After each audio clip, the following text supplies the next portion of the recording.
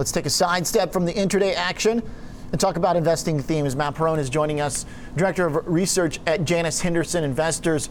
Matt, let's talk some dividends here because there is a clear outperformance of some of the value-oriented parts of the market the last couple weeks, especially showing up as equities come under pressure. What about the dividend side, that kind of old school way of thinking about collecting income from stocks? Is it going to come back? Yeah, I think dividends were down last year, but not out. I think they had a tough year. They were under pressure last year, as you might expect. A very challenging year. We saw dividends globally under pressure outside of North America, outside of the U.S. in particular. The U.S. hung in there, actually, because U.S. companies in general were able to cut buybacks first and maintain their dividends. So you saw actually flat to slightly up dividends in 2020 for the U.S., which was actually quite a good story. So this trend now for a couple of years, I mean, look, I guess, do we just attribute most of this to the COVID situation, that big dip? I guess, that's about it. To your point, we're kind of bouncing back here a little bit. Do we assume that would have kept going higher if it weren't for this crisis? I think that's fair to say. So what you see on the screen is a global picture, which is very different from what's in the U.S. In the U.S., it was really more of a continuation. And I think we were set to see dividends increase modestly at the global level. But unfortunately, it was really COVID-driven. The dividend cuts were fairly significant due to the pandemic. Okay, so everybody's got to shore up the balance sheet. They want to make sure they don't overdo it. Now, in terms of sectors, you guys have a really good breakdown, this visual, if we pull it up, but looking at where the dividends got cut, where they got paid out. One of the things that definitely stands out to me is that tech does not really have much of a role on the cut side, but everything else basically was kind of a mixed bag where some still paid out, some cut. It seems like tech was the standout here that didn't have to do any of that. I guess that shouldn't be a surprise.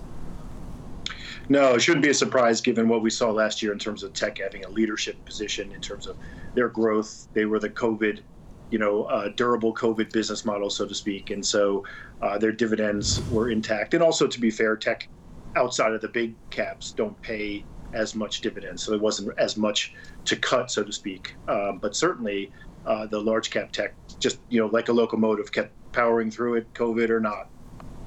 So what does this mean in terms of what to expect going forward? Let's say we get this rebound in the economy. Does it mean that we shouldn't expect big expansions of dividends from tech companies because they've held on to theirs at this point? Does it mean that we should expect the overall market to be upping their dividends? Or was this kind of an opportunity for them to maybe clean house a little bit, where if they were stretched on that dividend, they don't have to get it all the way back?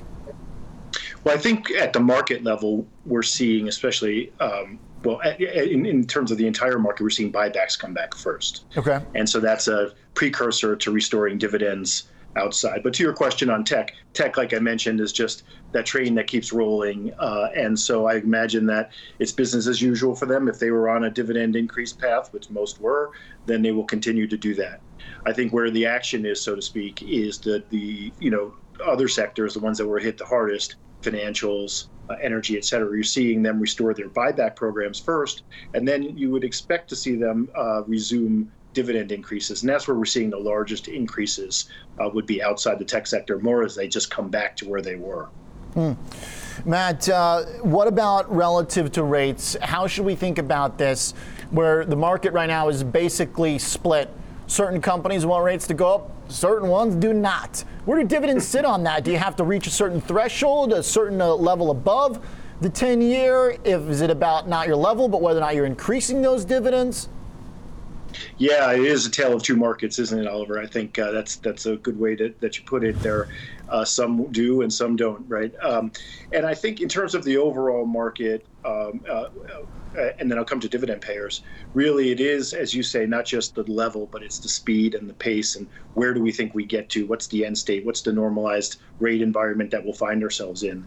And I think in general, starting with dividend paying stocks, they generally will perform well even under gradual rate, higher rate scenario. And so I don't think you have anything to worry about until we get considerably higher from here. Because dividends, especially those who are growing their dividends, those companies will do quite well under most reasonable rate regimes.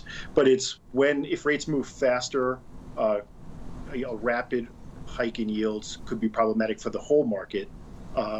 But in particular, those who are more sensitive to longer duration growth, they might be challenged under that scenario. Okay. All right, Matt, I like the perspective here, like the thoughts on the highlight of where those dividends were able to hold on. Tech, once again, reigning supreme in this category, too. Matt, thanks for the details and the research. Appreciate it. Thanks, Oliver. Good to see you again. Thank you. Mr. Perrone is the Director of Research at Janus Henderson Investors.